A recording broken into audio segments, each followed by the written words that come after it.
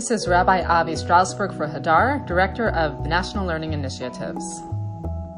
Story of Jonah, a story we turn to during the waning hours of daylight on Yom Kippur, has a strong hold on us. On one level, the connection between the story of Jonah and Yom Kippur is evident. It's a story about the possibility of atonement and the power of tshuva for both the community gone astray as well as an individual who turns his back on God.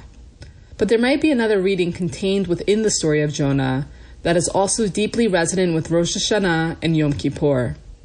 Not only is Jonah a powerful story about atonement and tshuva, it is also a story about hope and the possibility of new beginnings.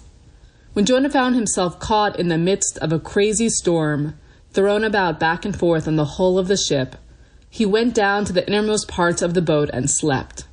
While everyone around him cried out to God, Jonah gave in to complete despair.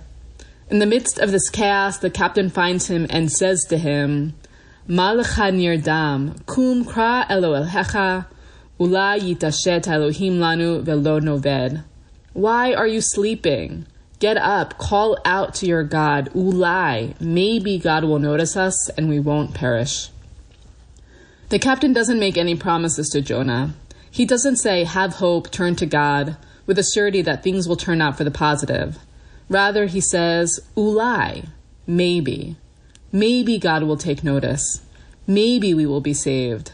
But this giving in to despair, this allowing oneself to be paralyzed, sleeping on the bottom of the boat while the world around you falls apart, this is unacceptable. You've got to choose hope. You've got to believe in the maybe. Rosh Hashanah, the beginning of the Jewish New Year, is a time of rebirth, a time of rebuilding. During the month of Elul, the month leading up to Rosh Hashanah, we take stock of the year, the places we've gone astray, and we have a chance to start again. Often we focus on Rosh Hashanah and Yom Kippur as a time of scrutiny and failure, but it is also a time of great hope. To begin the new year with hope that maybe this year will be different. Maybe this year will be better.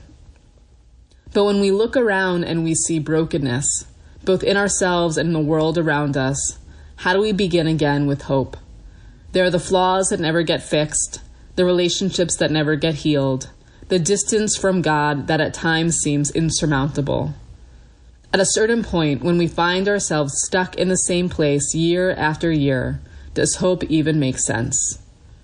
The Czech writer and philosopher Václav Havel wrote this of hope. Either we have hope within us or we don't. It is a dimension of the soul. It is not essentially dependent on the world or estimate of the situation. It is an orientation of the spirit, an orientation of the heart. Hope is not about an accurate reading of the situation on the ground. It's not based on the likelihood of a certain outcome. Rather, hope is a state of mind. It is an orientation in which we choose to approach the world. We can choose to be hopeful, to transcend the situation of the world around us, or we can give in to despair. Howard Zinn, in his essay, The Optimism of Uncertainty, finds hope by placing our current situation in the perspective of history. He encourages us to look at all those moments of utter unpredictability and surprise, when suddenly the world shifts in an incredible way, opening up new possibilities and hope. Jonah, however, is unable to see that the world around him has shifted. Whilst the people of Nineveh have changed, truly repentant and reformed, Jonah insists on only seeing them as they once were.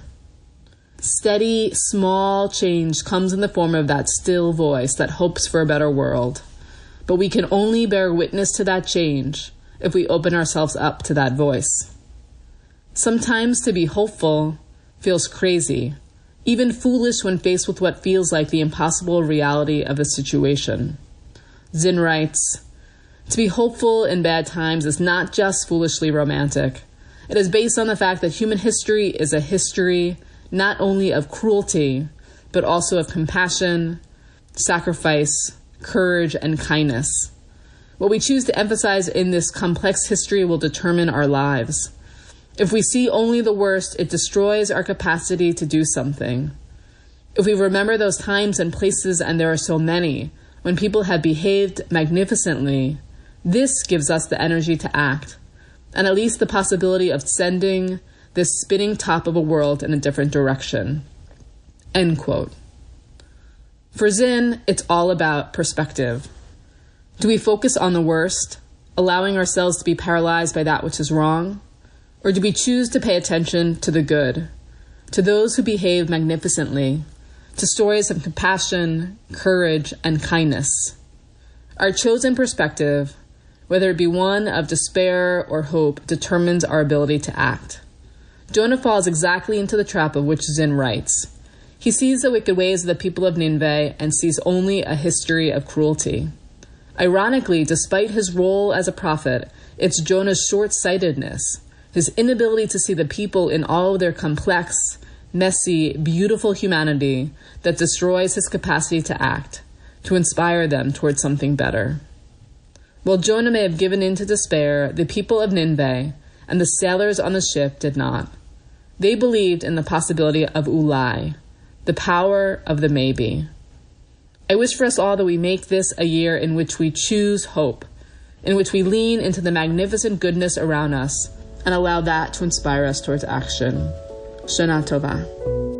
Thanks for listening. To learn more with Hadar, please visit hadar.org/Torah.